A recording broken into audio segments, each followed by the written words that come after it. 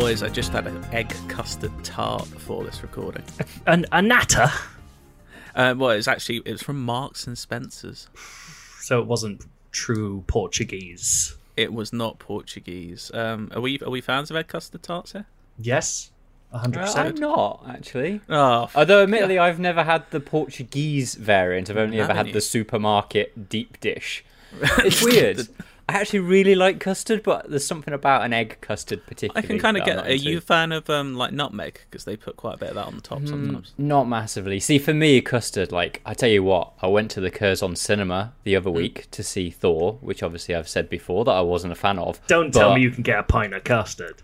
No, you can get a double chocolate muffin that's got like a core of custard. What? Oh, That, hello. boys, was a culinary delight. Oh, wow. I mean, that is actually... That sounds messy. That's the thing. It sounds like good cinema food in terms of noise, but like it's quite silent. Maybe a squelch, one solitary squelch. That's all right for Maybe, food in yeah. the cinema. Is it? But it does sound like it's going to erupt over you. During... It's like proper that thick confection. Oh, is it like custard. a cold, almost jellified Yeah. custard? Yeah, okay. gimme. So like egg custard, really. Yeah, close to that. Yeah. I think this is good. I think the problem with an English egg custard tart is that you Yes. tend to get that sort of almost chalky texture if it's a bad supermarket one, which is not what you want. Whereas your nata is a smooth like jelly custard type situation. When I was at university in Leeds, there was a home bakery next to me, just a independent bakery, and they used to sell for £1 like these massive egg custard tarts, like the size of a big quiche, What? and they were incredible. But that sounds like it just is a quiche. That's a sugar yeah, but quiche. it was sweet quiche. Sweet quiche. Should that be our new catchphrase? Sweet quiche. It's the IGN UK podcast. Yeah, if we really love something, it's sweet quiche. It actually does sound like something that could be written in big comic book type letters. It does, like a Marvel announcement coming June 2024. Yeah. Sweet quiche. Sweet quiche. The The newest world-ending villain in the MCU universe. played by Danny DeVito. Sweet quiche. That'd be great. We are going to talk a lot about the MCU and Comic-Con, so sorry if you're one of those people who does not like Marvel, but it's going to be one of those episodes, I'm afraid. But you know what? It's kind of the biggest thing in the world, so be mad if we didn't speak about it, wouldn't it? I thought you were going to say, but you know what? We don't really like Marvel anymore. We're still doing it. Well, do you know what? Some sparks were reignited in me. Maybe not as many as I was hoping, but we'll get to that first. Why don't we talk about some of the other stuff that was at Comic-Con last week? All some Comic-Con. non-Marvel related All stuff. the time. I think steadily everyone is kind of coming around. I was always on board with it. I'm going to say this now. Coming around, except for Joe, who just hates everything to do with Tolkien. But Rings of Power is actually looking better and better the more we see it. I think you'd agree, Matt. Yeah, I love this trailer. It's very much like, what I will say is that I think it slightly looks a little bit more what I'd expect, like if D&D did Lord of the Rings. It's a slightly more very fantasy version, whereas the Peter Jackson ones have what I think is the more classic Lord of the Rings palette, which is very kind of earthy, very kind of realistic. This isn't afraid to have a few more pops of magic, a few more kind of like weird looking eyes. Like the orcs are definitely more Warhammer-ish orcs than they are Jackson ones. But that's obviously my bag. I love all that shit, so I am very much into this. There was some genuinely creepy stuff in there as well. A lot of like bony fingers, a lot of dark things, people getting grabbed out of the darkness, a lot of monsters, a Balrog. I'm glad that we're getting so that's some of my favourite bits, because although they're very popular, almost like family films. I remember I went to see these Lord of the Rings films when I was 9 at the cinema. There's some genuinely terrifying stuff in those films. They're scary. I'm glad that the TV show's doing that and not kind of going for the more I don't know, even more family friendly Lord of the Rings. It's actually going in for it a bit. Yeah, it looks really strong there, and as I said, while I've said that it does differ from Jackson, I think at least it has the spirit of what people love about those films, in that it's very physical, very lots of practical orcs running around. It looks like a world that I could fall through a television screen into and exist within, and I like that. And even if it's I think there will be a part of it where there are plenty of other fantasy television shows out there which I wouldn't want to watch just because it doesn't seem enjoyable to coexist with those characters. I think even if Rings of Power isn't everything I'd want it to be, I'd still find it an enjoyable watch because of the world they've created there. Exactly. It looks premium. Like it doesn't look that much below what the Jackson films were, and the music helps a lot. I mean, they've spent a ridiculous amount of money on this, you'd hope. So even that first shot of that battlefield, kind of, I think a lot of people said it had sort of like Elden Ring feels to it, and that always helps at the moment, doesn't it? Joe, you just hate Lord of the Rings, don't you? Yeah, I think I've made it clear over the years. I find those movies boring as fuck. The Hobbit is good, the book, not the movies. I will watch this because my fiance absolutely loves Lord of the Rings, and so it will have to be on while we eat dinner. But I will say that it is the creepy bits that intrigued me here. Like that person blowing a load of dust off him or whatever it was, blowing a leaf away to make a Balrog baby or whatever's going on in that situation. That's the kind of stuff where I'm like, okay, if we're leaning into like real dark magic stuff and battles, then I'll be into it. But if it's a load of fucking elves wandering about spouting poetry at each other and falling in love, I will not be into it. Okay. Yeah. It looks better than Wheel of Time, so that's good. Well, absolutely. What do we all think about this? I don't even know if this is him, but everybody's talking about Sauron looks like Eminem. I don't think that. I think there's been a bit of confusion. I don't think that is Sauron, that character. But I don't know. The other thing is, if it is, like the whole deal with him in the Second Age is the shape shifts to trick people into doing his bidding. Like, I'm kind of fine with it. Who is the real Slim Shady? That's what we've got to ask about Sauron. That's the thing. Please stand up. So we're thinking so far Rings of Power is a fairly sweet quiche. But that really caught me off guard. It's of course going to be going up against the new Game of Thrones prequel, House of the Dragon, which starts only in 3 weeks now, I think, on HBO. Again, I'm hopeful. I think I've said this multiple times in this podcast now since Game of Thrones ended. I think people have kind of almost buried it a bit and forgotten how incredible it was for several years. Fine, it didn't end in a perfect place, but still some absolutely incredible stuff there. And if this can capture half of that, then it'll be a very enjoyable show. This looks like early Game of Thrones, and that's I'm ready for that. Like I think everyone got burned by the end of Game of Thrones, but it has also been quite a long time now, and I think I'm ready to just watch some really horrible politics. That's my we don't have enough of that. Yeah, we just don't have enough of that at the moment. Yeah, I want to watch like snow-haired people fucking butcher each other with words. I thought you were just going to stop there. I want to watch snow-haired people. That is what I'll get. When I watched the trailer, the first thing I said was, it's fantasy Succession, which I'm well in on the idea of. Please. Like, one of the wonderful things about Game of Thrones is how expansive it is, but also I think that's part of its undoing, ultimately, is that there are so many plates to spin, and when you don't focus necessarily on the right plates, you might get your ending wrong. This just being about one family and the infighting to find out who rises to the top, I think is a really fascinating sort of element. And when the person that I have no idea where this story goes, so absolutely no spoilers from me. I've not read any of the books, but if Matt Smith gets to rise to the top, then absolutely yes, please. That guy he has the look of a Targaryen, doesn't he? He's got a very individual face. He's got a shoebox face. It's great. Yeah. I mean, we kind of said he's got a bit of the Erling Haaland look to him, a bit of that like stretched BNBN biscuit face. He looks like a BN biscuit. That's exactly right. I'm very hopeful for this.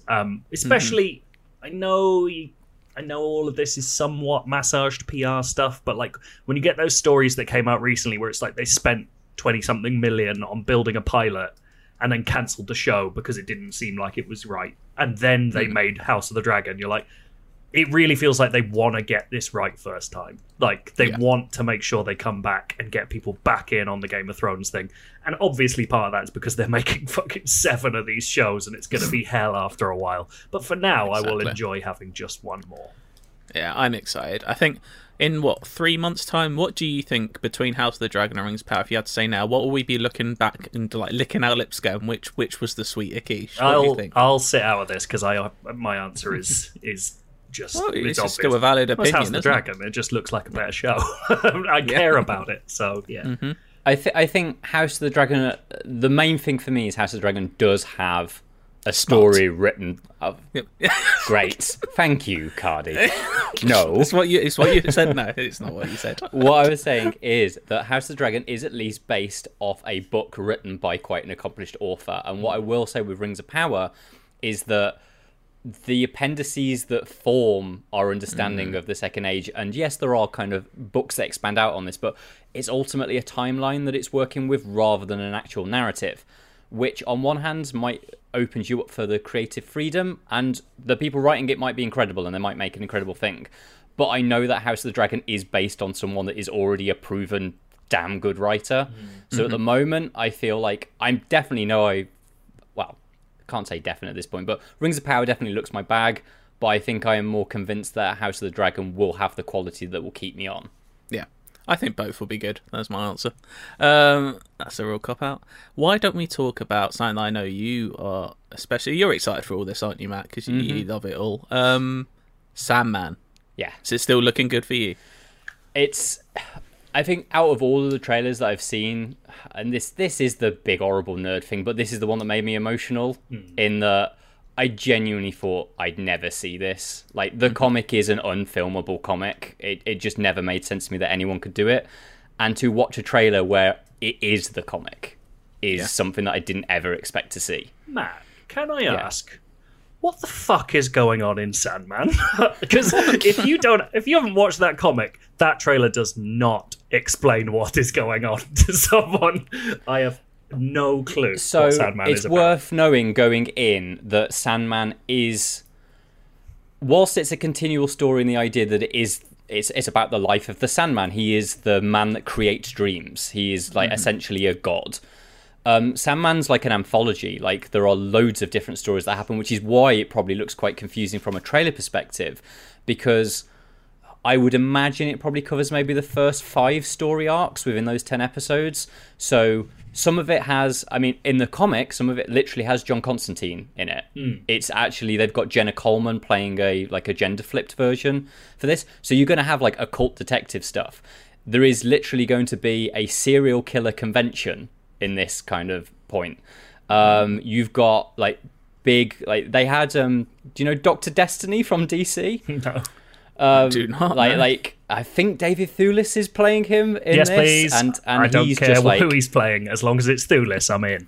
I don't know if they will do all of this in the comic book, in the Netflix show, because I don't know how much they want to lean into the fact that this was originally very much rooted in DC.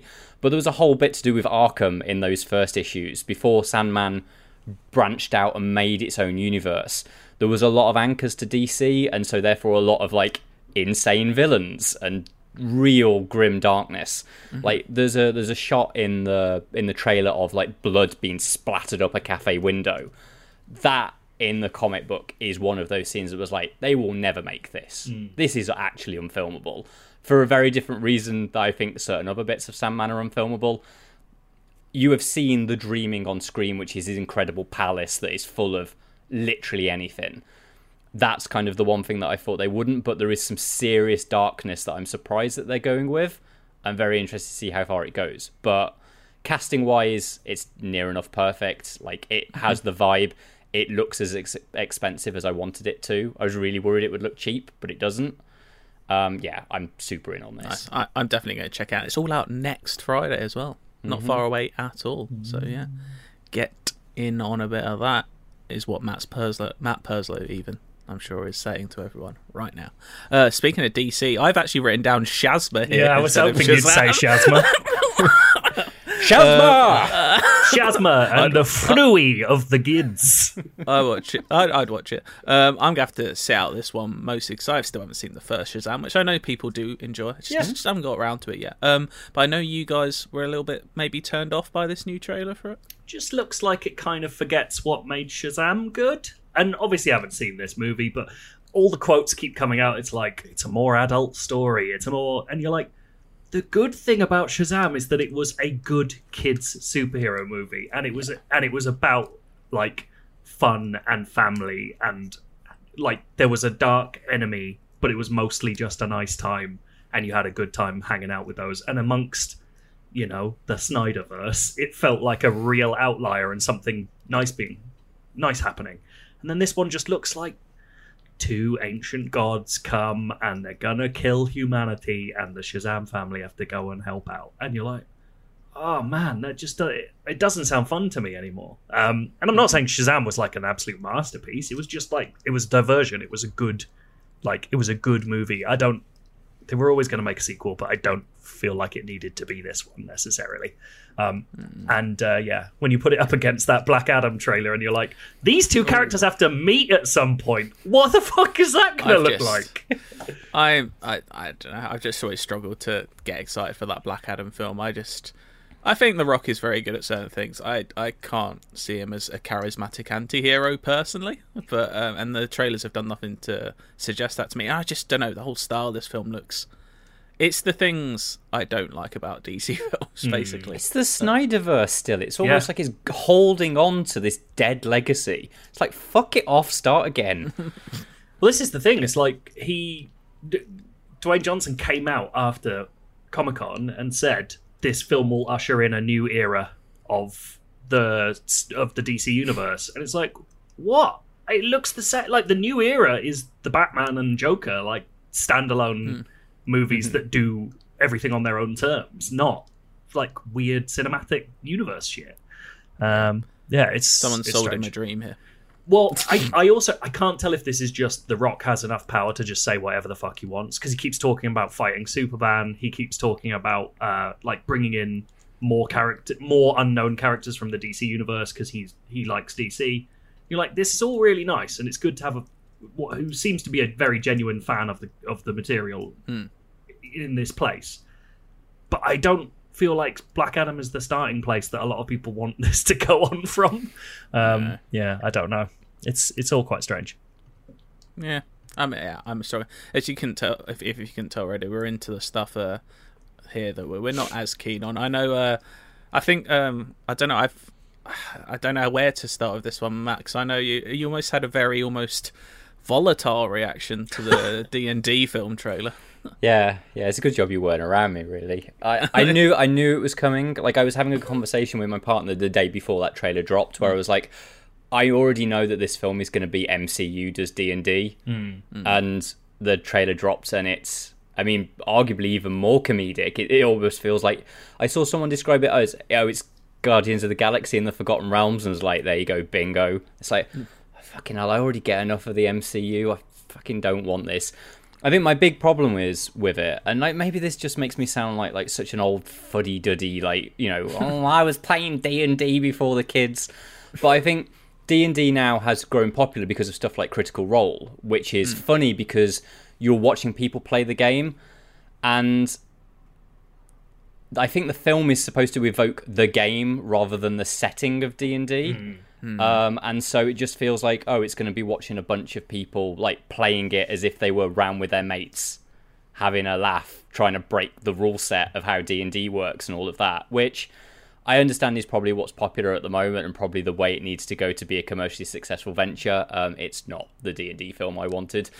No, it feels like what I thought the Borderlands film might end up being. I keep forgetting that's being made. But yeah, I'm obviously like D&D is not close to my heart like it is to yours necessarily. It's also they've made the safest fucking party in the world. It's a bunch of humans and a tiefling that barely looks like a tiefling.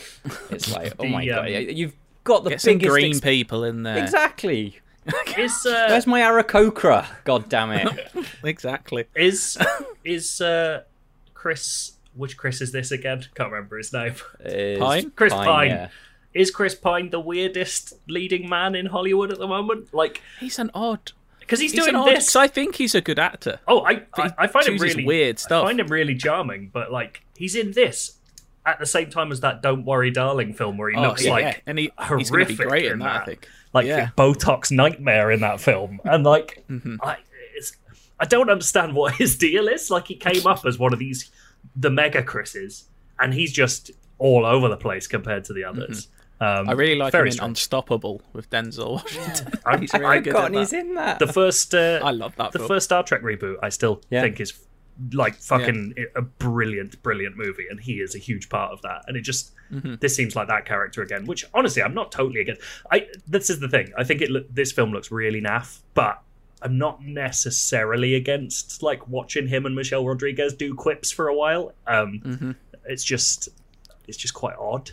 It's just strange. I think the thing is like D&D as a universe is good for lots of different styles. So I don't actually have anything against the idea of like there being a caper in it.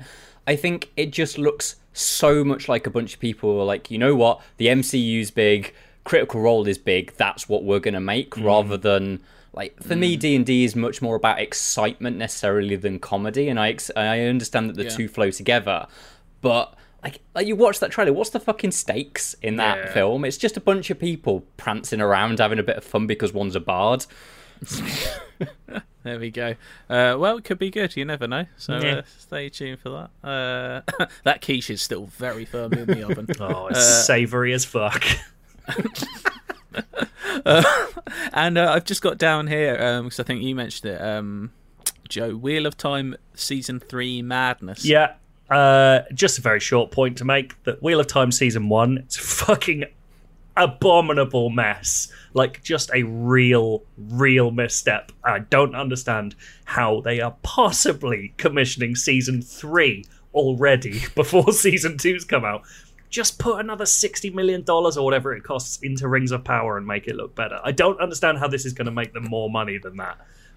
It's just get rid of it. Delete it. I don't want to watch any more of this show. It's so bad. No one in it can act except Rosamund Pike, and she's just sad all the time in it. It's awful, man. Oh. Well, should we get... Actually, no, we've got one more thing that's mad. Sorry, we'll get on to some good stuff.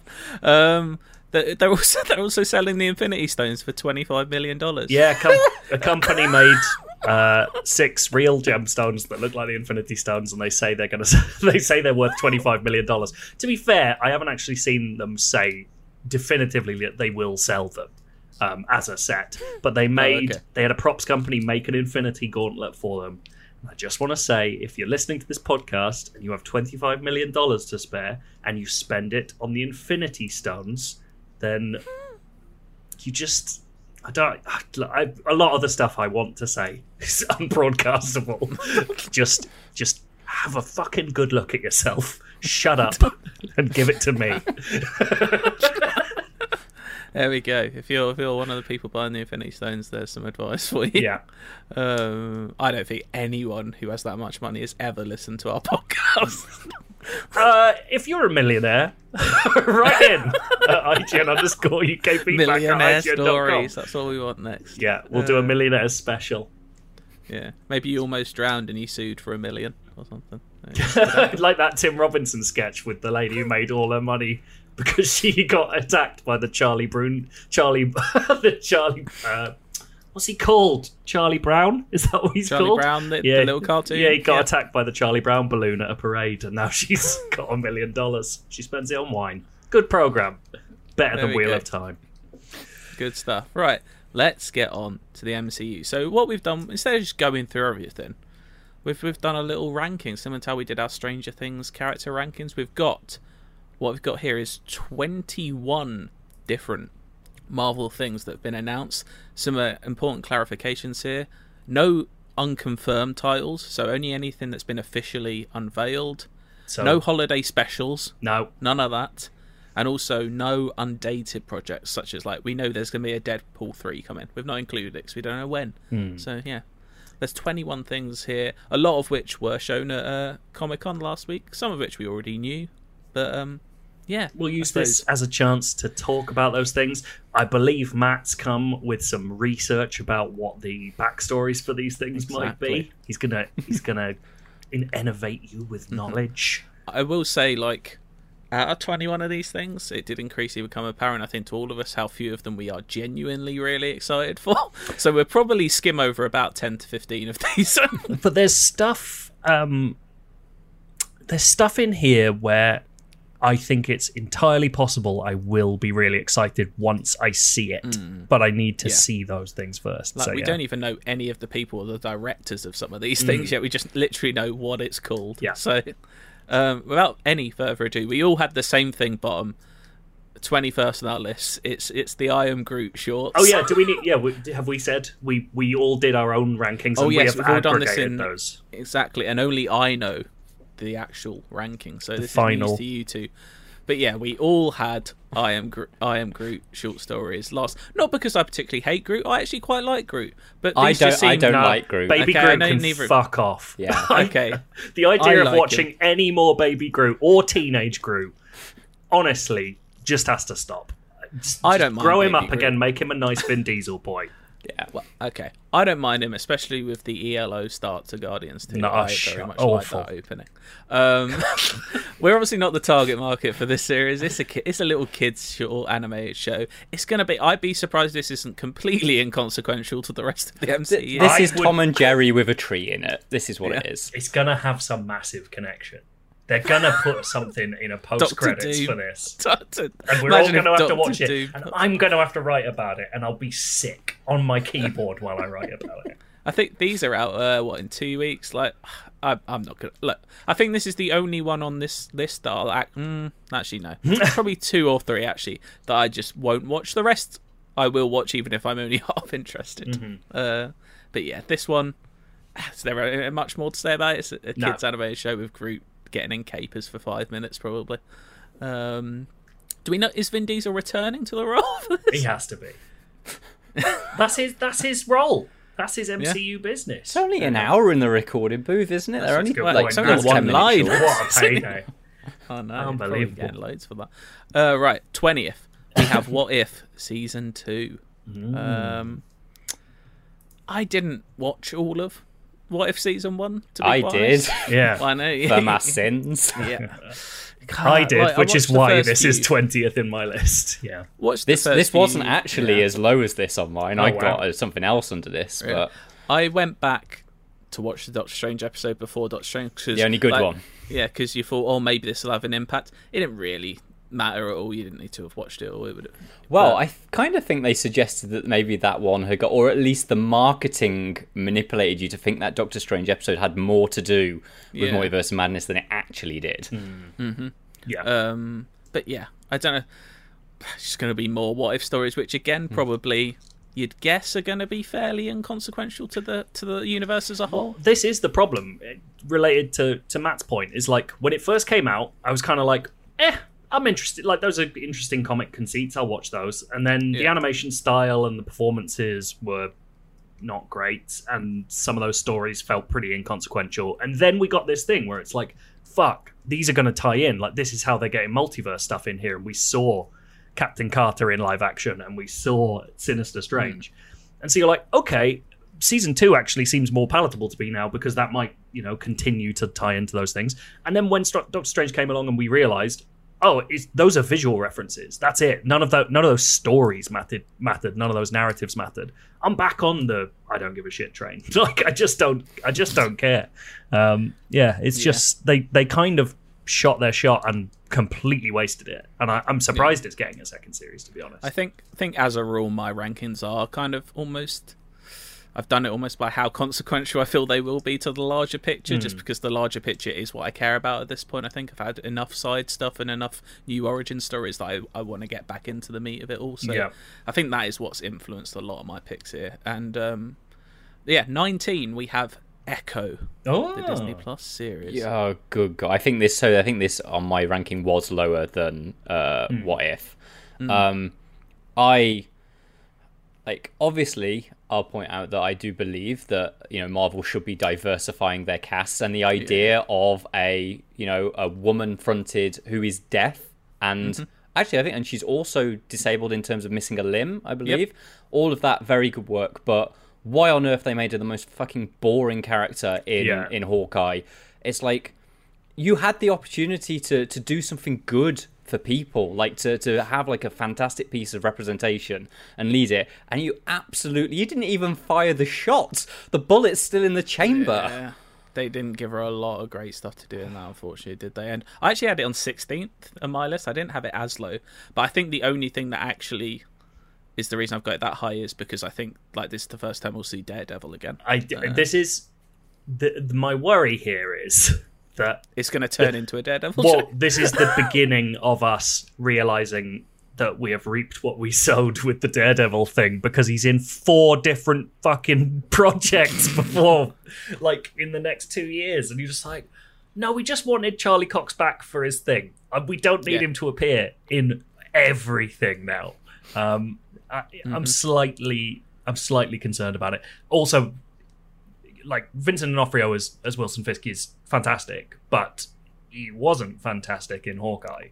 And I'm kind of worried about this version of him. So, yeah, just Echo in general feels like kind of a shaky proposition to me at the moment. Yeah, I'm just not entirely sure. Yeah. It's also one of those ones where it was announced before the show came out. Like, so they haven't... You always wonder what those decisions are, because this seems to be pre-Charlie... Well, maybe... No, this would be when Charlie Cox is already involved, but there's just something going on there where it feels like they're just really jumping the gun. They're like, we're just going to go for it.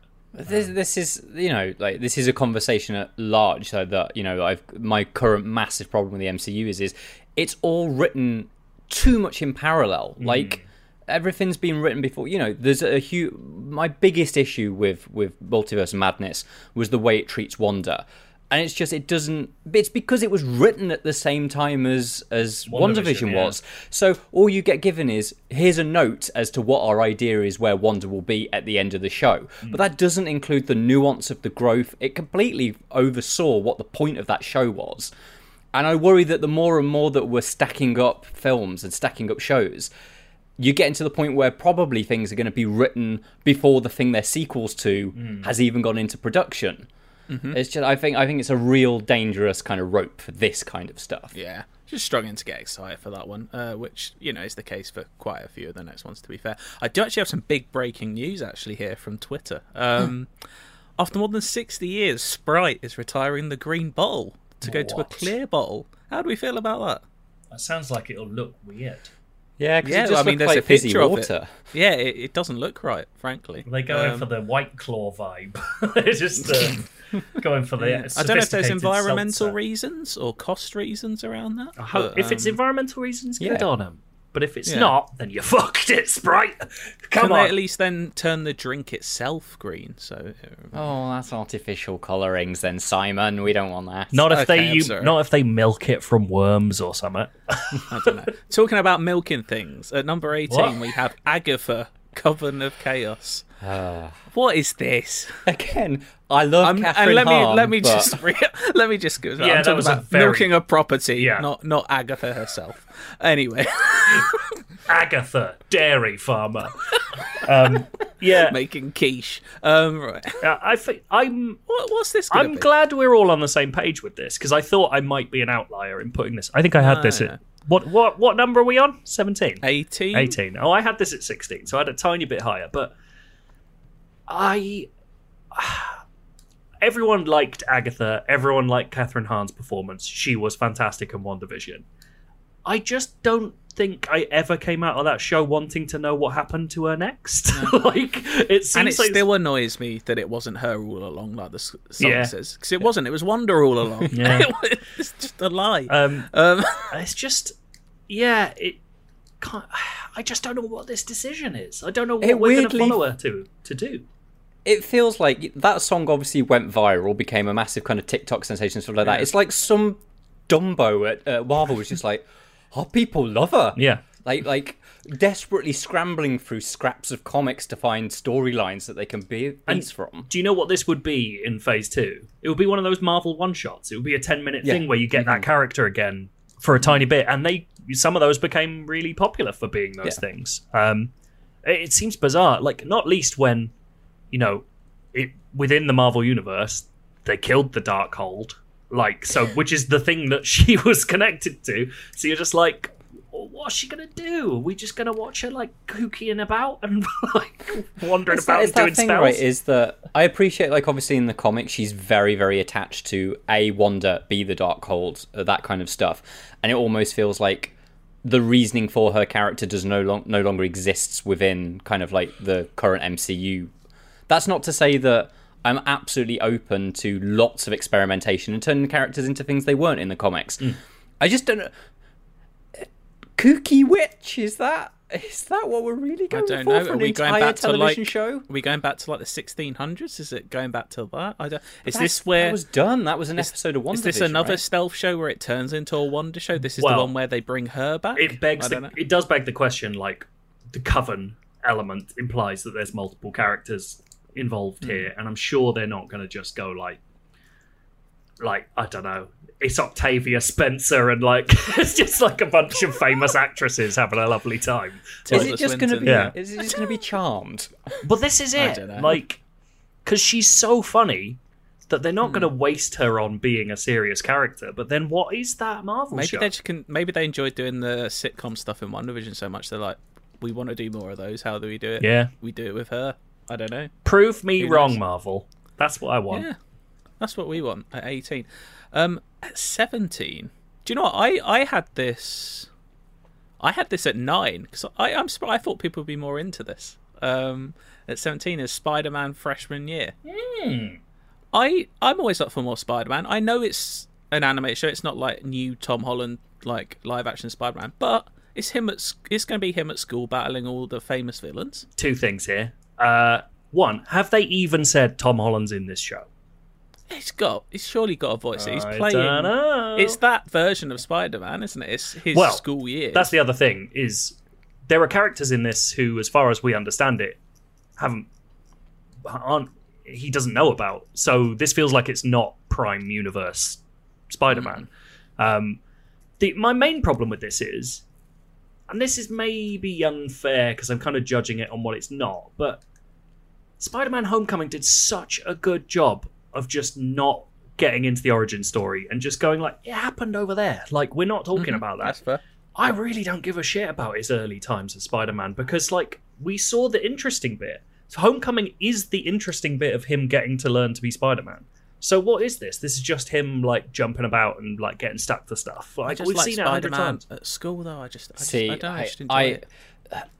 I have this thing about like I don't understand why people are obsessed with Spider-Man at school because it was such a small part of the comics. Like Spider-Man as the photographer, Spider-Man as the scientist. Like those are for me the interesting points of Spider-Man. He gets to have like proper agency in those roles and do interesting things. Spider-Man at school is just it was like 20 issues of the comic. Yeah, but I like it. I like it. I don't know. I just don't know. I'm more excited for it. I think it'll be good. I think it'll be good fun. And don't forget, Charlie Cox is Daredevil's in it Charlie for Cox absolutely in no reason. So, yeah, that is a bit odd because supposedly they only just like we're spoiling latest MCU films here. I'm sorry. This one came out almost a year ago now, but like surely the first time they meet was in Far From Home. I guess you could say he might not know it. Like I don't. Yeah. Anyway, I'm not sure they delve into that, but. Also, like, I guess we don't even know whether the Netflix shows are canon or whatever, so who knows? But there is that element of, like, so when is this? Is this before he's, like, because the start of that Daredevil series, he's, like, not doing very much. Like, is this before he's Daredevil? So is it just Charlie Cox wandering about? Like, it's kind of weird. Well, I'm just reading as a headline why Spider-Man freshman year isn't his canon MCU origin. So I suppose, is it 100% confirmed it's Peter Parker? Must be. I don't know. Surely. Well, I don't know. There's lots of different Peter Parkers anyway, aren't there? Who knows? We'll find more. This one's, 2 years away? We'll find out more later on, I imagine. At 16, this is one where actually we all had it quite low. I thought other people might be into it. I think this is the first one where people might be a bit annoyed because people absolutely love this, and it's arguably one that's not even MCU. It's X-Men 97. I don't have the childhood love for this series that I know so many do. I never watched it as a kid. I've never watched an episode of X-Men. I really loved it, but I'm just not that interested. Like I would rather we were getting. I know we'll get X-Men. Like it's obviously going to happen. But I'd rather this wasn't the introduction to it. Because what I liked about X-Men at the time was like just turning it on a Saturday eating cereal and listening to the theme tune. And like, I'm not in it for the continuity and the fact that they're like, this follows on directly from the end of the series when fucking Professor X went to space and went to live in space and Magneto's running the school. And I'm like, we're starting there. That's the start of the X-Men in back in the hands of Marvel. Is Magneto's running the school and Professor X is in space? What is going on?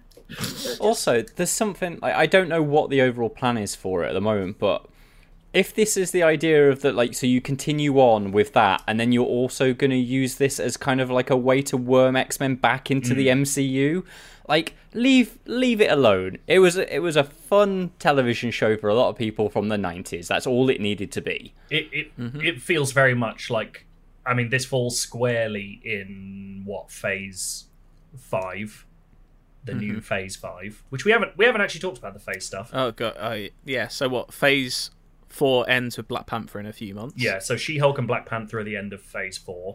Phase Which 5 it seemed a little bit like a definite filler phase. Yup. It was barely a phase. Yeah. What was it? It was just a bunch of things that fell out of the air. Yeah. And then Phase 5 seems to be where they're kicking off some kind of Kang continuity with Ant-Man. It would not surprise me that, given that these phases are called the Multiverse Saga, if X-Men 97 turned into a crossover event of some kind where these people find themselves in the MCU, which will be... That would be interesting, if not... I'll tell you what would be amazing, is if final episode of this series, they step through and we meet the live-action versions of those characters. Like... Oh, I don't want the idea of, like, someone opening a door and it's cartoon, but through the door honestly, is real life. Like I'm Simpsons episode where Homer walks in the real city. I'm kind of into that. Like, if that's how they introduce those characters, I'd be fine with it. But I just Wolverine walking through, taking off the cartoon head, and he's Taron Egerton underneath it. Yes, I'm into it. See, you're describing good things. But yeah, just the general premise of, like, we're getting the animated series back, not quite as fun for me. But if we get a high quality redo of that theme tune, then it's all worthwhile. So it'll be fine. I think I'm just waiting for new X-Men at this point. So hopefully we'll be getting those soon. At 15, we have Ironheart, which is one I think could soon shoot up more up those rankings. We're seeing Ironheart for the first time in Black Panther: Wakanda Forever. Yeah. And if she's a standout in that, then absolutely, definitely I'm up for more in Ironheart. And I'm just kind of missing... I feel like the MCU as a whole is missing that Iron Man type character. And I know it's not the same necessarily, but you know what I mean. Genius inventors are cool. Everyone likes a genius inventor. I actually put this at 10. I'm much higher up. I've never read any Ironheart, but I love the idea. Like, I just think it's just a really cool use of that character and how to evolve it. And I'm really glad we've got there that quickly with the MCU. I'm super excited to see her introduced in Black Panther, and that's why I've got this a little further up. It just feels like a blank slate as well. Like, there's a lot you can do with the fact that you know how Iron Man's suit and style and ideas work, but with a brand new character inside it that's not Gwyneth Paltrow. You've got, like, there's real like narrative fun to be had with that. Yeah, that's my feel. Yeah. I think mine was about midway down, wasn't it? I think just because I only know the character theoretically, so I'm currently indifferent. Exactly. Like, we'll know a lot more in November once we've seen Black Panther, but yeah, I'm potentially up for that one. 14, which is probably not a good sign, seeing as this starts in only, 3 weeks time. She-Hulk Attorney at Law is only at 14th, which, considering this is the one by far we know the most about, isn't really a good good seller for it, is it? Because I don't know.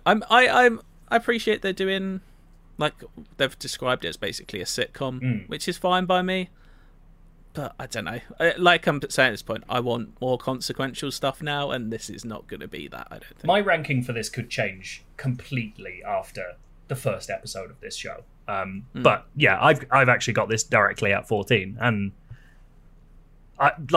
this is the thing. I love Tatiana Maslany. I love Mark Ruffalo. I think watching those two hangout will be really entertaining. No matter what it is, they'll just be super effortlessly charming people. But yeah, I don't know what this show's going to do for us.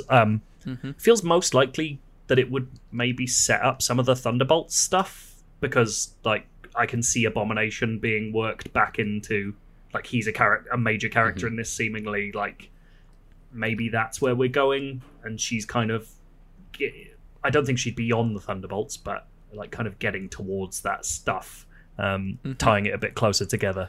Well, it just gives them another option as well, doesn't it? When eventually Mark Ruffalo is like, I'm too old for this, or I just don't want to do this anymore. Yeah. You have like the shadow character come in and be like, well, there you go. Yeah, Echo Fighters from Smash Bros. Yeah. I think I actually probably rank this higher than both, because this was, I think, just in my top 10. I think part of that is that, like, I've only ever read one She-Hulk comic, but it was damn good. Like, I had a real good time with it. It was really fun. Like that good balance between like peril and genuine comedy. But I love Orphan Black. Like, that show was a real good one for me, and I see this one as being a bit of a Hawkeye, in that kind of like, ultimately out of all of the scores I've given for the Marvel shows, Hawkeye was the one that got the highest. Not necessarily because, like, WandaVision is a much more like inventive and ambitious show, but I think ultimately squiffs the ending, and the same like I had with like Falcon and Winter Soldier, like absolutely cannonballed itself off at the end. I think She-Hulk will aim for like very mid-level and stick it all the way through, and will be held up by its like performances, definitely not its CG. And I think it will just be like just consistently pretty good, rather than being a life-changing kind of like MCU shattering thing. And I'm kind of okay with that. That's fine. And I'm right in thinking Daredevil's not confirmed to be in this, but surely. No, he is, isn't he? In the trailer, you see his hands, don't you? With the billy clubs. There's so many different things he's popping up in there. But that makes sense, right? Like the it two absolutely lawyers, does. Yeah. The MCU lawyer mid-universe. Like, that's what I want. Just like, if it is just like pocket episodes of them like solving cases, and like there's weird MCU characters popping up, like, I'd be into that. But I didn't get a great sense of that from. You know what? The the big thing it needs to do is it needs to know its place, because this is a thing that I think Ms. Marvel got really wrong. Is I think it tried to be too big for what it was. Like, it was a great coming of age kind of like someone discovering how to be a superhero and learning how all the consequences of that work. I think all of the stuff that it does with the Jinn and stuff like that it was a step too far for it. It was almost weirdly too traditionally Marvel, and it needed a big villain when it didn't. It could have done, I think it still could have done a lot of the interesting stuff that it did around Petition, sort of like in Pakistan, without the need to do duff like Marvel villains. And I hope that She-Hulk knows, like, just keep it as like the comedy lawyer show with a big green lady in it. Yeah, well, like I said, August 17th it starts, so we'll soon know if it is on the right track or not. Next one surprised me a bit. I'm not going to lie to you. I had this one at 7. It's all the way down at, what have we got here? 13 on the list. Guardians of the Galaxy 3. Yeah, I dragged this down. It's at 17 for me. I don't know where it was for me. I think it was definitely lower. Similar amount, like 15, 16. Guardians is done. It's done. I love the first two Guardians movies. I really like them both, but I just cannot bring myself to be interested in any more that they've done, especially after Thor. They were awful in Thor. I think there's still story to tell. I don't think it's quite done. Like, I don't think the Star-Lord Gamora stuff is completely resolved. But what is the resolution for it? Like, the resolution is either I don't know. I'm not James Gunn. I'm not asking you the question. To me, there are two resolutions to that. They get back together, so who gives a shit? They were already together. Or they don't, and then it just feels like you've wasted loads of time, and it's just like Peter Quill has learned and grown, and it's like, I'm not in it to watch Peter Quill learn and grow. I do think this is the last we'll see of them. I think James Gunn even said that this is kind of the end of their story, so they're not going to necessarily have a bigger thing going on in the universe. I think I put it aside just because, like you said, 1 and 2, I really do think both of those are great. I really enjoy them. I do have the slight fear that it's going to have a similar thing that I did with Taika Waititi with James Gunn, that I'm going to be like, oh no, I know your joke now for 2, and it's going to be that joke for 2 hours. But I do think James Gunn is much better at the actual emotional hits than Taika Waititi is. So I feel like even if the jokes don't land as much in Guardians, he knows, like, the end of Volume 2 to me is one of the bigger, like, emotional beats in all of the MCU. And I feel like I trust him to deliver a good ending to their story, and I feel like there is still that ending they need. They're just going off into the sunset. So that's what I'm excited What I will for. say is I do really like Adam Warlock as a character, Yes. and so I am excited to see Adam Warlock in the MCU. And I like Will Poulter. Like, I think he's got great eyebrows. And Maria Baklova from Cosmo. Borat as Yeah. Cosmo the space dog.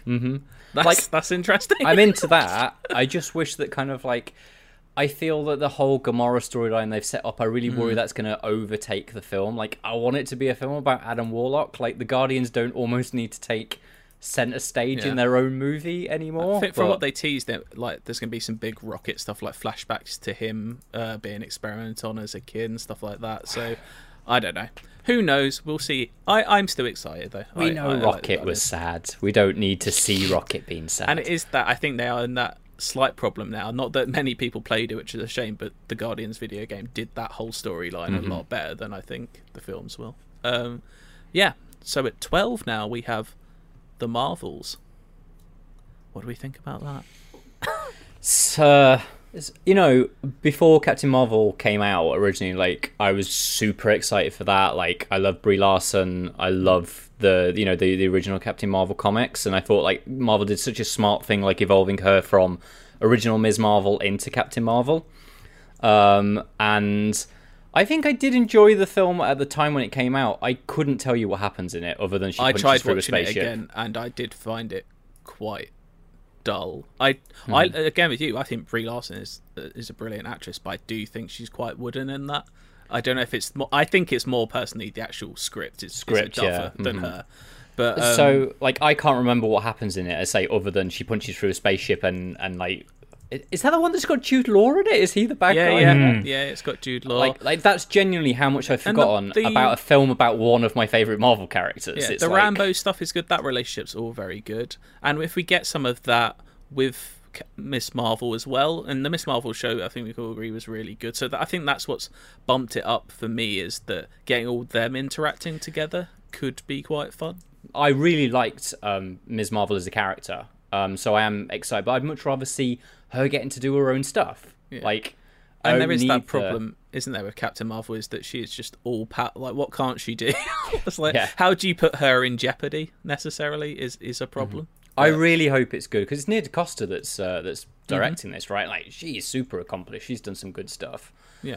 I hope it's good, but I just like Spectrum, so kind of like Monica is it Monica Rambeau as in the one that's going to be or Maria? I can't remember Maria if Maria or Monica. I can't remember which one's Maria the daughter is and which older, one's... right? Is the original friend of Captain Marvel. Yeah. Monica, I was less fussed about in WandaVision, but like potentially it's, if those three characters are the right people to put together to pull out the coolest bits about them, then there is the chance that could be a super good team-up film. Yeah, that one's out in exactly a year, 28th of July, 2023. They're coming thick and fast, aren't they? Like, we'll get to it in a bit, but we're getting the end to another massive arc that hasn't even really started in just over 2 years. Just over 3 years. Sorry, but still, that seems quick. When the whole of from Iron Man to Endgame was almost 10 years. Mm-hmm. Yeah. I think it was 10 years, wasn't it? Yeah. Anyway, 11. This one would, I mean, if we'd said this 3 to 5 years ago, that this would only be 11, I think people would be like, how? It's a Captain America film. Captain America New World Order. This must sadden you, Matt, to have to put a Captain America film this low. Yeah, because obviously I am a super big fan of Cap. And, I've got nothing against it being, not actually Steve Rogers, behind the shield. That's absolutely fine. The problem is the Falcon and the Winter Soldier, and it's Malcolm Spellman's ability to spin a story. Now, if anybody kind of followed the reviews that I wrote, I was super into Falcon and the Winter Soldier for like the first half of its run. I genuinely think that Malcolm Spellman was going for some really fucking good stuff. The problem is that when you got to that conclusion, which was like the absolute important point to pull those stories together, it just turned out that half of those stories just completely fell apart, and any of the promise in the stories that they had built well, I just don't think was delivered on. Like, I really didn't like that finale. I think that's the worst, arguably the worst individual episode of TV they've put out on Disney Plus. Yeah, terrible. Almost certainly. Like absolutely does. Like, it betrays the characters. It almost betrays some of the arcs that he's built himself in that show. And so I just don't have any faith in the film. I do think that Bucky and... Are we calling him Cap now or Falcon? Is he officially called Captain America? Yeah. Like, I feel like they were building a bit of a relationship in that. Like, it was coming together a bit much. It was just, it was never as strong as any of the relationships they had with Steve Rogers. So that was always going to be a problem. But the thing that I've got this I've got this at 11, so I've got this exactly where it is on our list. The hopeful thing I have is that just where it is in the schedule, that it'll be relatively important, and just the name to me has like rings of Winter Soldier. Like, I'm hoping it's that sort of thing we're getting. Oh, because do you want to know what New World Order is? Like, because go on, you've got your research. Let's bring in New World Order expert research. Yeah, New World Order is an organization in the comics run by Red Skull. It's from a 90s Hulk comic, and it is literally just like effectively neo-Nazis, but run by the original Nazi, because Red Skull can come back as many times as he wants, basically. Okay. It's not like a huge kind of plot line or anything like that, but that does seem to be what they're pointing to. So my guess is this will be the return of Hydra, basically. And Zemo's got a feature in it, maybe? He's got to come back at some point, or do you think he's done? I think Zemo will come back. I don't think this will be the film. Oh, little tease. Oh, a little tease there. But yeah, have you got anything about Captain America, Joe? Are you interested? I'm interested in as much as I really like I love Sam, and I think he was super hard done by that TV show. I think the TV show itself, I don't feel like he was the problem with it. No. It was, it was a weirdly written show. It was a very flatly directed show. I think if you get a different director and a different story, then this has every chance of being cool. It's just, I don't have much to go off. So it's kind of middling for me. It just sits around there because, I just don't know what's going down with it. It's fittingly right in the middle of our list. And we're in the top 10. We're getting to stuff now. We're getting into some sweeter quiches, is where we're getting. Yeah, they're getting, a little bit of sweetness on the tongue. At number 10, we have the Thunderbolts, or just Thunderbolts. I think you had this much higher on your list, Matt, if I'm correct. Which is odd because, like, in general, like, I'm not actually super excited about this, but to link immediately back to what we're doing, this is where I think Baron Zemo will come back in. But it's a massive ask of what does Marvel want to do with it, because the Thunderbolts have changed a lot in the comics. Yeah. The Thunderbolts were originally basically Marvel's Suicide Squad, led by Baron Zemo, a bunch of criminals going out doing tasks. The current iteration of the Thunderbolts is much more of just Marvel heroes that don't have other teams to belong to. So it's could become much more of like a, dollar store Avengers than it is a genuine kind of like anti-hero group. I do almost feel like the anti-hero group train left the station a long time ago, and if Marvel wanted it, they probably should have gone then. But hey, maybe it's been, I'd say, long enough since Suicide Squad, but like the new good Suicide Squad only came out last year. Yeah. It's that, like, I'm okay. Like you said, the lineup there is potentially putting together for this isn't the most exciting. It's got what's his name, the agent, US agent. Yelena's very good. I like Yelena. What's the name? I've completely gone blank of the Seinfeld actress who's heading this all up, apparently. Lady Veep. Yeah. Valentina Allegra. Yeah. Did you see the rumours? I read this rumours yesterday. I don't know if it's complete nonsense or not. That apparently one of our favourites from Stranger Things, Sadie Sink, has signed up for a role in the MCU, and people are theorising it is for Songbird in the Thunderbolts. Okay. But at the same time, I don't know. Yeah, I think I had this lower on my list just because I don't really know You the know what I lineup will they've got so far doesn't excite me. What I will say is that lineup does remind me a lot of like James Gunn's Suicide Squad. Yeah. They're all people you didn't give a shit about, but That's actually true. you did a damn good job of working it. So maybe the right director. I've got this at like 11, and it's because I've got kind of competing feelings about it. Which is one, we've seen Marvel previously bring together a bunch of characters that you have no prior knowledge of, or very little prior knowledge of, and turn them into something really good with Guardians of the Galaxy. On the other hand, if we're pushing this anti-hero side of stuff, we know for sure that MCU is not going to go as far as the Suicide Squad films. Like, they are not going to make them truly grotesque, which reduces any impact of them being anti-heroes. Like, they're just grumpy. Like, and that just means you just have a whole film of dour people making, like, snarky quips. That's what I'm worried about. I don't want, like, US Agent bloodlessly punching dudes for 2 hours and scowling. Particularly when the only impactful thing that a US Agent ever did was slam a man's head off with a shield. Yeah.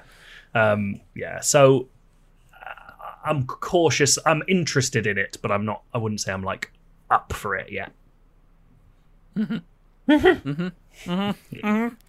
Number 9. This is one I had higher. Number 9. This was my number 4. Is at number 9. Is Loki season 2. I'm well up for Loki season 2. Not only because I really enjoyed Loki season 1 and I love Tom Hiddleston in that role, but I feel like this is like the way that season 1 ended. This is where I'm getting into stuff like I think this is going to have big consequences, although it's not in the films and it's on TV. Just like Loki's such a big character, and Kang turned up obviously in that. Like I feel like this is gonna be the one that ties together film and TV and puts Loki back into the film somewhere. That's kind of what I don't want. That's why it's lower for me. I thought Loki redeemed itself right at the end with the Kang stuff. I thought that was fucking amazing. But then every subsequent film kind of just forgot that it had happened. Like, the effect was the same in Spider-Man, but that was about it. So I just feel like the force of that change has not been felt since. And it feels like Loki season 2 is going to have to scramble to be that thing. And I think it feels more likely that what we're going to have is sort of a time travel or dimensional travel caper where Loki and Owen Wilson and, even so, I'm up for that, to be honest. I mean, it's fine. But it's just not... I don't know. I just want propulsion. I want things to mean stuff again, and it feels like Loki season 2 isn't going to be where that happens for me. It's in an odd place. We don't really know when stuff is happening in the MCU. Like, we don't know if this was happening at the same time. Like, I know the Bureau doesn't really the FDA doesn't really exist in time or play. Like, it's kind of an odd thing. Like, when will its effects be felt? Like, it's the similar thing that people is putting out with Eternals. There's now this 1,000-mile long eternal being sticking out of the ice in Earth, and no one said anything. Yeah, it's like explained away by like a news report, isn't it? And then but yeah, there is literally a celestial sticking out the Earth. Yeah, I don't know. I'm less excited about Loki because I wasn't the biggest fan of the first season, because I understand what they're doing with his character, and it's good to give characters growth, but also I just wanted him to be naughty, and he wasn't. Fair enough. He wasn't. Maybe he'll get naughtier in season 2 for you. Do you know he can get a bit... does he get a bit naughty? I don't know. Number 8, Daredevil Born Again. I'm sure this will be higher up people's lists. I was probably bringing this down by having it at 12, to be honest. And you know what? A big part of this is, although we've kind of discussed it, probably we don't really know the relationship between the Netflix series and this. I still haven't finished the Daredevil Netflix series, which I'm currently rewatching now, so I will get on with that soon. But yeah, like, are we going to get Charlie Cox overload? And good for him. I like Charlie Cox a lot. I mentioned the other day, Bulwark Empire, still absolutely one of the best things ever made. But yeah, happy for him. But this is 18 episodes? Yeah, that's why that's why it's number 12 for me as well. It's definitely higher for me because I do love Daredevil, but 18 episodes when already the Netflix ones are... Every single season of Daredevil on Netflix is at least 2 episodes too long. Yup. And there are only 13 episodes. Interesting title on this one. It's Born Again. I don't know if that means that they're doing the Born Again storyline that they've already done in season 3, but I think that's the whole thing of who the fuck knows what this is. And I think what makes it an interesting premise is how much of Netflix exists, how much doesn't. That's the key interest for me. Is this where they answer how those things work? Because, and I know this is the thing a lot of people don't like about the MCU, but I'm genuinely interested in like how we tying these things together. Did they happen? If they did, does that mean Mahershala Ali is Blade and Cottonmouth in the MCU? But you know, like I like having those nerdy little tie-up questions answered, and I want that to be done. I think that'll be really fun. It's the 18 episodes that really puts me off. It's and the MCU is not learning its lessons. Exactly. They're calling it Born Again, like as if this is the reintroduction, but this is happening a year and a half after She-Hulk, so presumably we're going to see him in a few weeks and be like, you know, they'll have to do some explaining there, surely? I don't know. I mean, maybe they didn't really with Spider-Man, did they? They just, he's in, you know who he is. Well, this is the thing.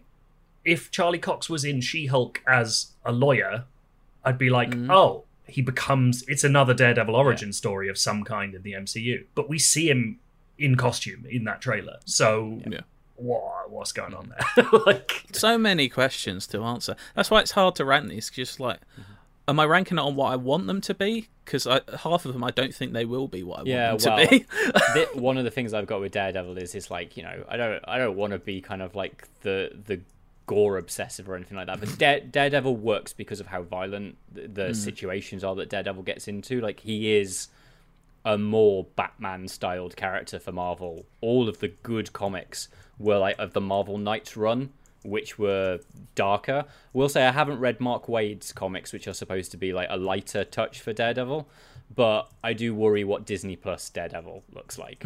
I'm cautiously excited. There we go. Yep, that's at 8. 7 we've got Secret Invasion, another Disney Plus show. I'm just looking forward to a little bit more cheeky Ben Mendelsohn, to be honest. That's what I want. Yeah. Secret Invasion is a well-known comic story, isn't it, Matthew? Fill us in. Oh, right. So Secret Invasion was a crossover event. You know, like you get one pretty much a year. I think you get multiple ones a year at this point. And basically, you'd be reading it, it's like an Avengers-style story, and then it'd turn out that one of your Avengers was actually a Skrull, and they've been a Skrull for years, and it's all this whole understanding of everything you thought was normal has actually been part of a secret invasion where the Skrulls have been taking people and replacing them, and because Skrulls are shapeshifters, they can just hide in society. I'm kind of a little bit worried as to how they'll pull this off on Disney Plus, because I don't think they'll have all of the cool superheroes that you want in it, because it feels like this should have been an Avengers movie rather than ever a TV since show. Endgame, Nick Fury has been a Skrull on Earth, hasn't he? Because Nick Fury's been in space. Yeah. So is that where are they just doing Secret Invasion, but it's really just Nick Fury as a Skrull? I wonder, is it going to be like a S.H.I.E.L.D. TV show where it's about S.H.I.E.L.D., but there are loads of S.H.I.E.L.D. agents that are Skrulls instead? Because that isn't as exciting, is it? No. You want to have the bit where, you know, I know that they can't do it anymore, but you want it that Iron Man has actually been a Skrull for 5 years. Yeah, it's just, that's not going to happen in a Disney Plus show, is it? Yeah, that's it. It feels. This is the thing. It feels like this is the Disney Plus show with the most opportunity to do some really meaningful stuff. Even more so than Loki season 2, probably. Or, you know, for the audience. And then, but nothing that we've seen so far gives us any indication that will happen. Like, here's a game. Who is the character that they could do the Skrull reveal for? I mean, like, realistically, at this point. Doesn't matter, is it? They're all kind of like it'd have to be someone who's been on Earth. Like, I don't know. What's he called? Like... Badrock the Leaper or something? What was that? Batroc. Batroc. Abomination. But this Daredevil. I mean, that's how he's born again. He's been locked in Skrull prison. You can't redo it with Spider-Man. Bruce Banner? Yeah. But does the transformation work? Yeah, exactly. You know. Moon Knight. That's how they get Oscar Isaac back in. Maybe the... It's Thor, which is why he was making loads of bad jokes, because Skrulls can't make jokes. The Skrulls came in with Captain Marvel, unless it's Captain Marvel. But that would also feel a bit mad. I don't know. I don't know. I'm excited for it, though, just because... Why am I excited for it? I don't know. Well, it's interesting. Like, it is genuinely interesting because it feels like it feels like there is some unknown there. There's unknown, but it feels like a show that's ripe with possibility to do stuff and to do unknown stuff, which is unlike a lot of those other shows. So that's cool. It's up there for me as well. But it's more because I'm like, what the fuck is this gonna be? Yeah. Right.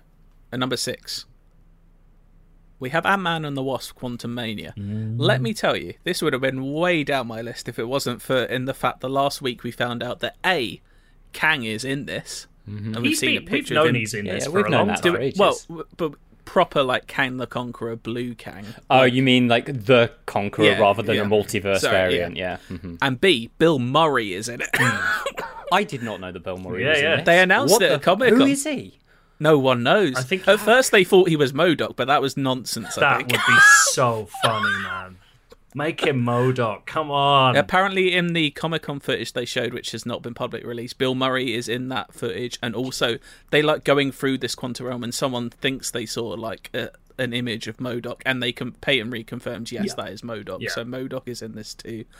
Like, this feels like, again, I feel like we say this every time a Marvel film comes out. This could be the one that shakes things up. I think that's actually been true for a while. Like, we've known Kang's in it. It feels like this is the one where they're going to actually set off something. And I, like, this feels like an unpopular opinion at this point, but, like, I thought Ant-Man and the Wasp was fucking great. Like, I had a really nice time with that film. It's literally at the bottom of my list. I Really? think it's the worst MCU film. Is wild to me.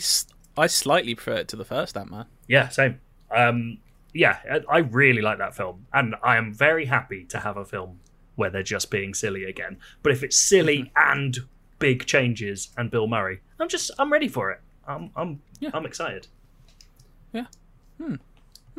That one's out soon as well, isn't it? What, February?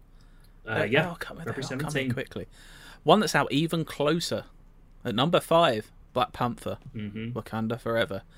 That was a good trailer, wasn't it? It's a brilliant trailer. I trust Ryan Coogler.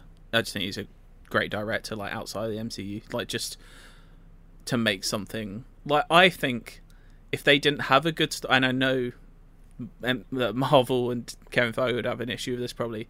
If Ryan Coogler didn't feel like he had a good story and a good way to do this, he would want to do it. Because Chadwick Boseman was a good friend of his. Like, he would not... I don't think they would make this unless they honestly thought they had a really good way of doing it. And it's only a few months ago, and we still do know very little about it. We know that, like, Namor's in it now, presumably as the villain. We know very little. Like, I'm surprised they even teased us there is a new Black Panther at the end. I was maybe assuming there might not even be a Black Panther in this film. Well, unfortunately, a Lego set has given away who that character is, which I won't say because I will not looked. Yeah, I'm not going to spoil that. That's not something people need. It actually wouldn't surprise me if that comes up in the next trailer. I don't know if that's going to be as big a reveal as it's meant to be. I also kind of feel like maybe we'll get loads of them in Black Panther costumes. Like, if there's like 4 people who are... Oh, you mean like an army of Panthers? I wonder if it's going to be Namor. like a team of Black Panthers. Like the family come together and all have the special potion or whatever. Yeah, well, there's a really good line from... I can't remember what Angela Bassett's character is, but she talks about, like, my entire family has been taken from me. Like, I'm the queen of Wakanda. Yeah. And I do like the idea of kind of like a family like reunion at the end, which is kind of like together we are Black Panther. Yeah. Like that would be and also like I do think the look what they've done for Namor is fucking wicked. Like I love that, like a new way to do Atlanteans as kind of like that, like almost kind of Maori-esque sort of like the dress and the piercings and stuff. I think they've done a real good job of creating a culture there, which is what Black Panther's so good at, right? Is that like advanced culture free from like Western interference. Like I love the art design they've done there. That's it. I rewatched Black Panther after this trailer came out, and like the thing that really sticks with you is how unbelievably singular a vision that is. Like it doesn't feel like sci-fi you've seen before, which is kind of amazing. Like when every sci-fi thing feels like you can compare it to another sci-fi thing. And I watched that, I'm like, I don't know what this is, what this is based on. Like this is right out of someone's head, which I think I know it's obviously based somewhat on the comics. I've heard of those, but I think it's really, really impressive. I'm very glad to see more of that. We're definitely into the stuff now, like, that I'm genuinely very excited to watch, and that is definitely near the top. And number 4, we have the Fantastic Four, which is fitting, isn't it? This is where we're going to start. I'm sure we all had the same few in the top, like 3 or 4. I actually had Fantastic Four at 6, saying that. Same, but I think that's more just trepidation because we haven't yet seen it done well in several attempts. But as soon as they get the casting out for this, that's going to be a big thing, and they're obviously going to spend their time getting it right because it's a huge thing. It's been speculated for months and if not years now what the cast will be for this. And it only comes 6 months before the next Avengers film, which is like a big event. So like they're going to bring them in and presumably get them into the action pretty quickly. Well, we've got theories though, haven't we, that maybe Doctor Doom may turn up before this film somewhere.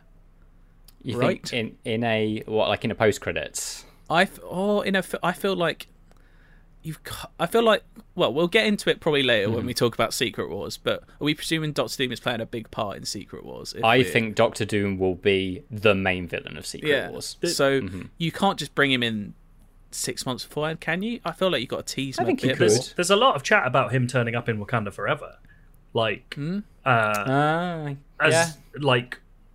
it wouldn't surprise me if that's, this is the fine I'll do it myself tease with Thanos. I know Kang is obviously like a big part of this, but if you get that guy, get his costume out there, don't reveal who the actor is, but don't reveal their style or anything. Like, I could really see it happening. Don't want to get too excited about it. But yeah, with Fantastic Four in and of itself, like, again, this is more a possibility one. This went up my list just because Kevin Feige said it wasn't an origin story. Like, I like the idea that we're being introduced to them in media res in some way. I think that's super interesting. I've also got I really hope that it's like current Fantastic Four, in that like I think the Fantastic Four is at best when it's a family dynamic and like Reed and Sue have kids. Like, I think kids are an important thing to their dynamic, and it shifts a lot of their kind of motivation and like what they're willing to do around. The best things that I've read have always been when they've had kids. Would you like them to be in their 30s and their kids to be like teenage, or would you like them to be older, like in their 50s and the kids in their 20s? I think Krasinski should play Reed again. In part just for fucking logical consistency. If that's who he is in the multiverse, and we've already seen that kind of like that crosses over. But then you've got the Peter Parkers, so it's all over the place. The logic of that. But if not Krasinski, I think someone of his age, someone that could literally have someone that like a kid that's like 13 years old, like, I think works for me. Like, I don't want to see kind of like, let's not go back to the Fantastic Four where they all look like they just dropped out of university. Whatever. Was that the Josh Trank, wasn't it, that did that one? The Teller one, yeah. But also, I don't need Michael Douglas age kind of people. That would be quite funny, though. Stretchy Douglas. Mate, I mean, who's to say Bill Murray's not Mr. Fantastic? Who is to say that? But Bill Murray himself. Oh, Bill Murray is the thing. That is like the richest fan casting world right now, isn't it? Fantastic Four fan casting is just going to be so much fun for a little bit. Yeah, I did mine a while ago, and I stick by it. Can't remember who I picked now. Bill Murray. I know. Yeah, Bill Murray, get him in. That's Fantastic Four. And number 3, coming out November 2023. It's your boy Blade.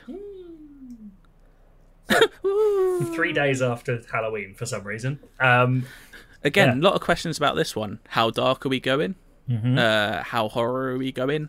Is he going to be British? Will it start with the scene from that Blade movie, the first one, where they're in a nightclub and the sprinklers come on, but it's blood?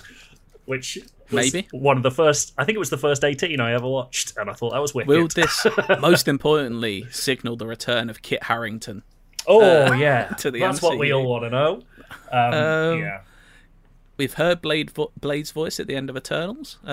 He was in London then, so maybe it is set in London. But maybe he's American in London. I was going to say, he has an American accent in that scene, right? So, American vampire in London. Yeah, I'm up for that. Yeah, I do hope it's a British thing. And 100%, like, if they can, they'll cross it over with Moon Knight in that situation as well. Get all the, what are they called? Is this the real Dark Universe? Midnight Suns years ago. Prepare. Yeah, it's just Mahershala Ali, man. He's gonna be fucking cool. Like, I don't even care what this movie's about. If it connects to anything, I just want to see Mahershala Ali in a big leather coat with a sword and having a great old time. It's gonna be great. Yeah, I'm excited. Anything to add about any research on Blade you can add to the table, Matt? Go on, give us a nugget. Well, I can't really, because they've literally announced nothing, have they? So there's no subtitle to the film that I can like dig around for, or there's no immediate comic I can say, oh, I've read this. This feels like it would be what they do, because quite honestly, the comics are a lot darker than what the MCU is. I think that's what makes it interesting. Is like, we saw that Multiverse of Madness can push where the MCU is willing to go in terms of kind of like on-screen violence. No blood splashing up the walls, but it was willing to be a bit more Raimi. Yeah. Now, obviously, vampire horror is not Raimi, but have they got like another inch or two they can push? I'd be really interested in if they did do the British thing. The idea of using kind of like the gothicness that's inherent to the city and interesting like shading and stuff. I think there's a real good possibility to make a good PG-13 vampire hunting sort of movie. But I have no idea what this is going to be, and that's part of the excitement. Exactly, yeah. Unsurprisingly, at 1 and 2, we have both of the Avengers films. But in what order? Number two is the Kang Dynasty. Number 1 is Secret Wars. I think Wrong. Is it me and Matt had Secret Wars 1. You had Kang Dynasty. Why are you more excited for Kang Dynasty? Because Infinity War's better than Endgame, so they'll do that again.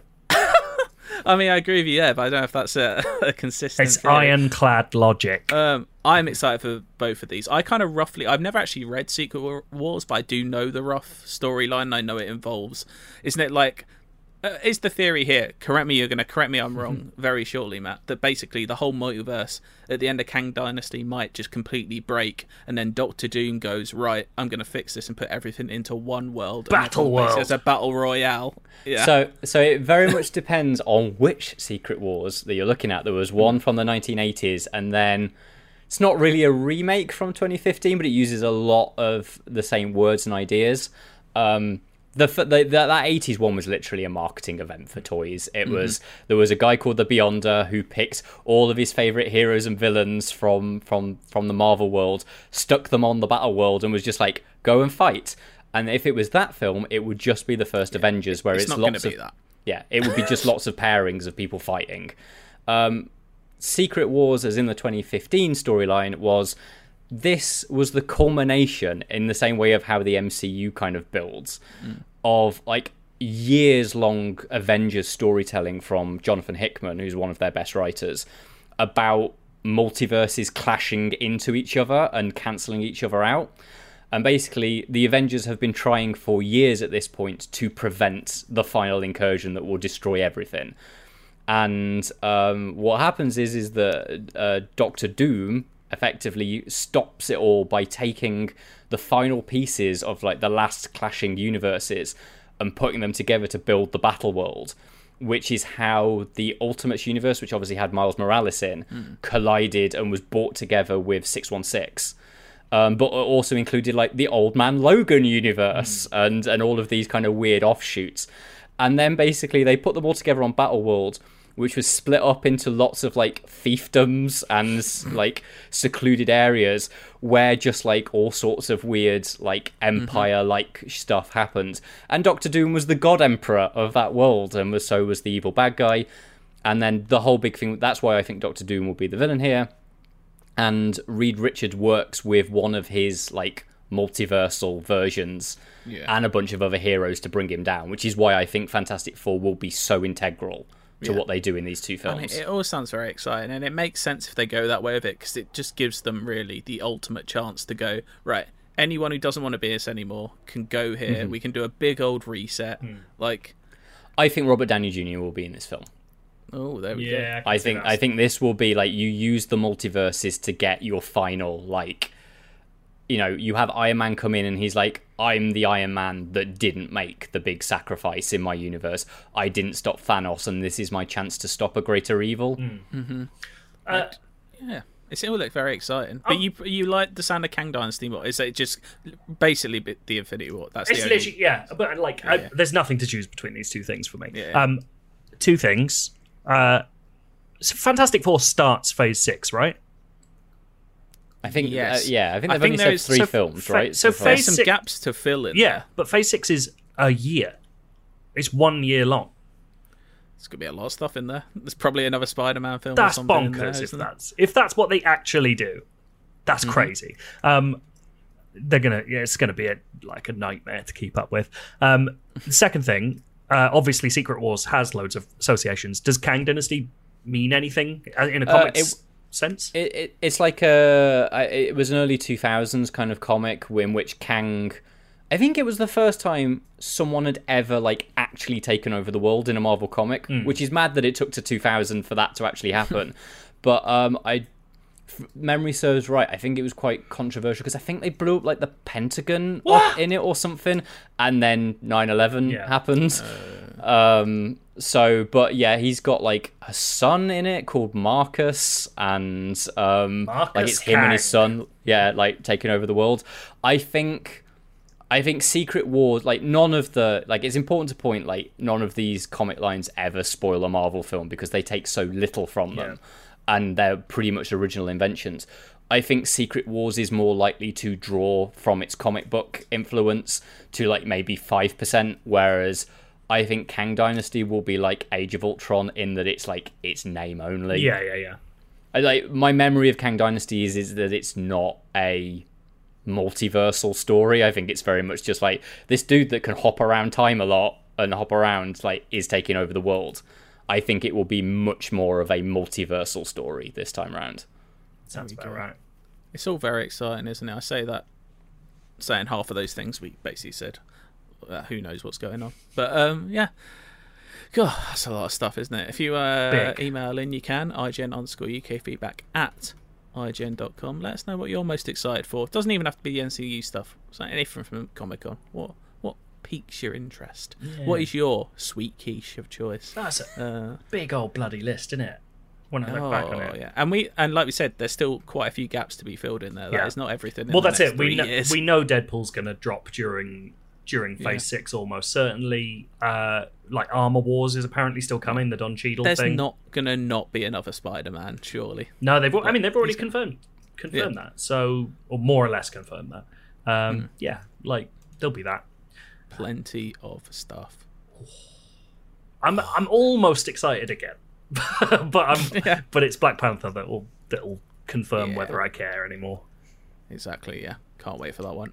Let's get We've talked lots today, sadly no Ender search, but that will return, don't worry. Do not threaten us. We have got some feedback, though, which I believe contains no threats. Who's up first? It's me. Mm-hmm.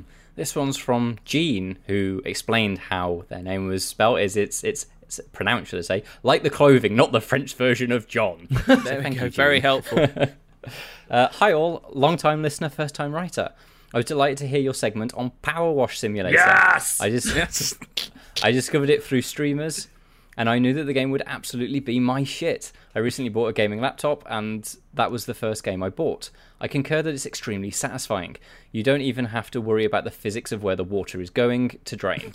Absolutely. The amount of people that comment on my review going, I can't believe he's starting from the bottom of the fence every time. It's like, yeah, but it doesn't actually drip, it's not that much of a sim.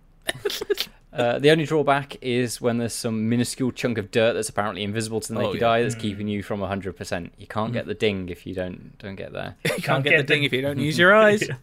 Right.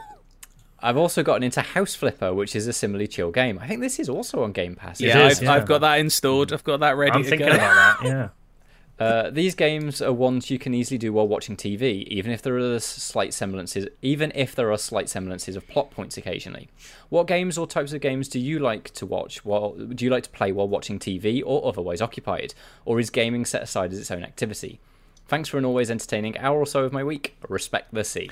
I definitely have games I play while watching TV. P-Cross! Power Wash. Any sort of puzzle game like that. Yeah. Of course, Football Manager. Hold down. That's always there. Hold down, yes. Oh, I but can't yeah, stop any on sort Hold of like Down. Power Wash Simulator is a great. Although I do love the sound of the water. Sometimes, yeah, it's a great podcast or TV It's game been to pure put on. podcast game for me. Yeah. Power Wash. Oh. Well, but I guess just because I'm playing on Xbox, like it's not a game I can watch TV while I play. But I was thinking the other day how good it would be if I put it on the Steam Deck. But I also can't be bothered to work out how Invested Xbox now. Game Pass works on Steam Deck, so I'm just not bothered. It's a good game, Power Wash. I've, I'm still playing. I took 3 days to clean a subway station. Cardi has absolutely destroyed me by suggesting this because I would never, ever have touched Power Wash Simulator. But then I heard him talk about it. It was like, that actually sounds quite fun and nice. And it's really... I spend an hour every morning. It took me 2 days to do a fire station the other day. It was brilliant. Oh, that one takes a while. That's the level I actually learned you can move the scaffolding. Same. I didn't realise you could. Yes. Tutorialize Power Wash Simulator. It's absolute cave of knowledge Elden Ring shit, that. Come on. Are you not getting involved, Matt? Is it? No. Oh, I've watched my housemate play enough of it. I don't need to play it myself. I am like 27 hours into Dragon Age Inquisition. So Hell yeah. I'm having a lovely time revisiting Ferelden. I do need to get on that. But yeah, those you seem like someone, Matt, who's just you're playing a game. There's no other distractions. Yeah, and the other thing is I don't really play any mobile games, so I've not got any like when I'm watching. But I'm currently in a phase where like I have to strap my arms down basically to watch TV because I just got so used to reading Twitter that I was realizing that I'd watch an hour of TV and then go, well, what the fuck happened in that? So I just wasted an hour. So I'm trying to focus on the things I do. You're such a hardcore gamer. You know that. You really are. You haven't been told that. No. Oh, you have now. Thank you, Cardi. I've got an email here from Matt D, who says, "Hi pod team, some great pods recently. Thank you for the hard work. You're very welcome. Isn't it good when hard work feels like fun?" This does feel like really hard work. Yeah, getting through this. With regards to collector's edition games, I once won a Witcher 2 one that came with a small stone Geralt bust. That sounds quite nice. None of my friends knew who the man on my bookcase was, and my PC wasn't high enough spec to play the game, so I didn't know who he was either. Fantastic. My Vecna song would probably be Through the Fire and Flames by Dragon Force, as my friends and I were obsessed with the song when I was 15 due to its Guitar Hero inclusion, as was everyone. In fact, we named the vision warping effect Followed, I think that. Followed. Sorry. We named the vision warping effect that followed intense Guitar Hero sessions as the Dragon Force effect. I know the one you mean where it looks like the whole wall is moving up. I miss that feeling. Thinking about Guitar Hero is me longing to play again, though I'm ultimately unwilling to open my home up to peripheral pandemonium. Do you have a fondness for any current rhythm games, or nostalgia for any old ones? Or any of you Donkey Konga Kings, triumphant at Taiko, or Let's Tap Legends? All the best and respect the sea, Matt. Joe, I know you love a good rhythm game. Yeah, I mean, I'm shit at them all. But recently, Rhythm Doctor on PC was very, very good. Really smart. Yeah. And, I mean, just all the standards. Guitar Hero. Yeah. Rhythm Heaven was fucking amazing. I played too much guitar and rock, but I still kind of maybe every 2 years now get it out for a week and play it. I'm just not as good as I once was. My fingers hurt after it, like half an hour now. I used to be able to play like 6 hours on end. I'll tell you what I really don't like is the dungeon crawling rhythm games. Like, I've never understood why those, like the Crypt of the Necrodancer and the Hyrule Cadence one, like a rhythm game Zelda game should be right up there for me, and I just turned it on and was just like, it's quite annoying. Like, it's worse than a normal rhythm game and it's worse than a normal Zelda game, so I just didn't get into it. It's not ideal. We were both fans of Fuser, I know. Anyone ever played it. It's not really a rhythm game though. Yeah, but it's kind of rhythm. It's a vibe game, baby. There's rhythm in it. Yeah. I suppose a more Sayonara Wild Hearts is a rhythm game, isn't it? Sayonara Wild Hearts was great. Yeah, it's kind of, I suppose that's a hybrid between that and I guess to an extent, like an Eternal Runner. Yeah. It's got a bit of that to it as well. Yeah, I was into that. I just don't play it. I don't play as many recently, but I am tempted to. It's been too hot recently to get the Guitar Hero out. I'd be sweating buckets. There would be wet plastic everywhere. You really get into it. Yeah. You'd melt them. Exactly. What email you got, Joe? I got an email from Andrew Harvin. Andrew Harvin. I was doing a voice. Greetings, UK crew. Can you take a few minutes to speak to the common disconnect between user and critic reviews? Often the difference, this is very formal. Often the difference between scores are so wide, it makes you wonder if everyone is talking about the same thing. What is the difference in your thought process when reviewing a movie or game for IGN compared to how you tell your friend about it? To use food as an analogy, how would you review a Big Mac in your role as a journalist/critic? The Big Mac is not trying to be a filet mignon. It's a greasy lump of regret sandwiched between sesame seed buns, but it fills that role so perfectly. That's what it set out to be from the beginning. Do video games, movies, etc. need to be fancy or high class to be reviewed well by critics, or do you consider how well something accomplishes what it sets out to do? Keep up the good work, and for the love of God, respect the sea, Andrew. I thought we'd have a semi-serious question. There's a few different things in there. Yeah, there's lots of different things. I will say the difference between user and critic reviews is not always because of this, but sometimes, review bombing is a thing. Yeah. People do just go in, give something a 0, I think, despite it not being a 0. I would say that in notable examples, and this is more on the Metacritic side of things rather than the Steam side of things, I would say. I would say a lot of those situations happen when there is a movement to review something, as opposed to it is the actual aggregated score of the normal users who review stuff on there.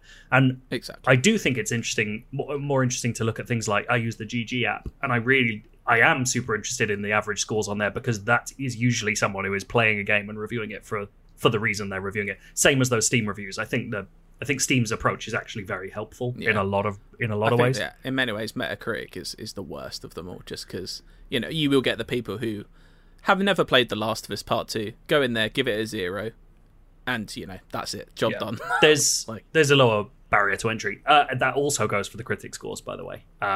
This is not just the user side. Like, Metacritic will scrape from a lot of places, and you don't know what the quality of those things are. But this is also. This speaks to the wider situation with reviews in general. You have to know where you're getting reviewed from, because some places do reviews as product buyer's guides and some places do them as essays, or mixtures of both. Some reviewers will do one and some reviewers will do another.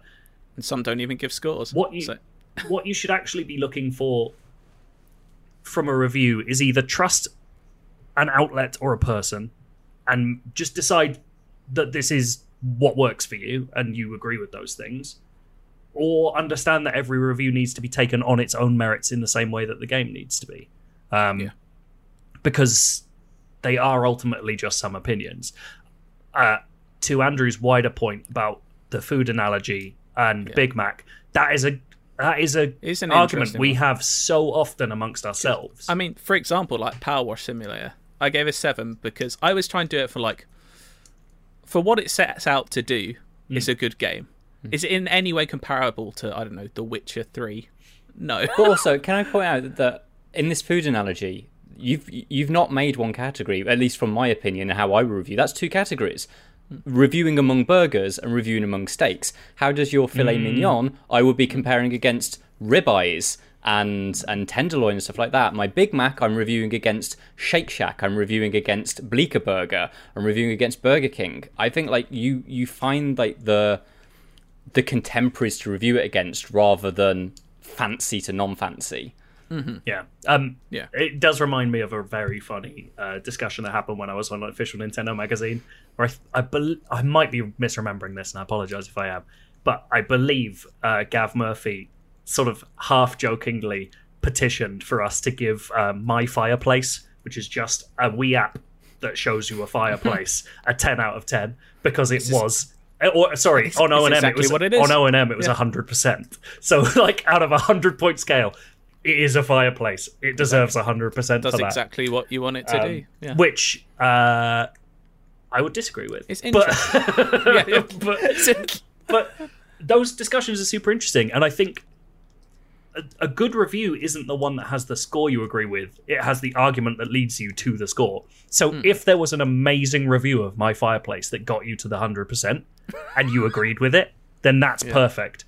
if it got to 100%, but you didn't really believe in anything it had said, that's not a good Yeah. review leading to an 100% score. And that's always like the pain, isn't it, of putting a number on something. 'Cause you spend a few hours writing something, and it's like, I don't know what number. Like, I don't know. Yeah. And then a day later, you might think it's a different number. Like, yeah, that's a I different must say, conversation. I do really like the way that we do it in that I actually ignore the number and I think about the word. Like every score at IGN is assigned to a word, and when I come to the end of it, I'm like, did I think this was good? Did I think it was amazing? Did I think it was a masterpiece? That's where I think, because I think those words do such a better description of what you're trying to achieve. Exactly. Because the numbers mean different things to different publications. Yeah. Like, I always, like, the good joke that Edge do, obviously, is that 7 is 7, 10 is 10, and 1 is 1.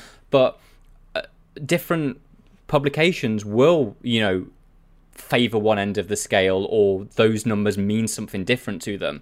I do think if you're reading an IGN review, it's really important to read the word that's associated to it, because at least from my perspective, that's what I use more than the number itself. I had that really recently when I was reading Obi-Wan. Like, I'm a no between a 7 and an 8 for the whole series, basically. And then I started talking to people, and I was like, oh, I thought it was great. And then I was like, oh, well, great is 8, so I suppose I should give it 8. So yeah, like, I did that exact thing. So yeah, it's just super there's interesting. no one answer. No, and it's a super interesting set of questions, Andrew. Like, I hope it doesn't feel like we were defensive in any way. I think this is it's just something we think about a lot, and obviously occasionally is thrown at us in more negative terms than the way you put it.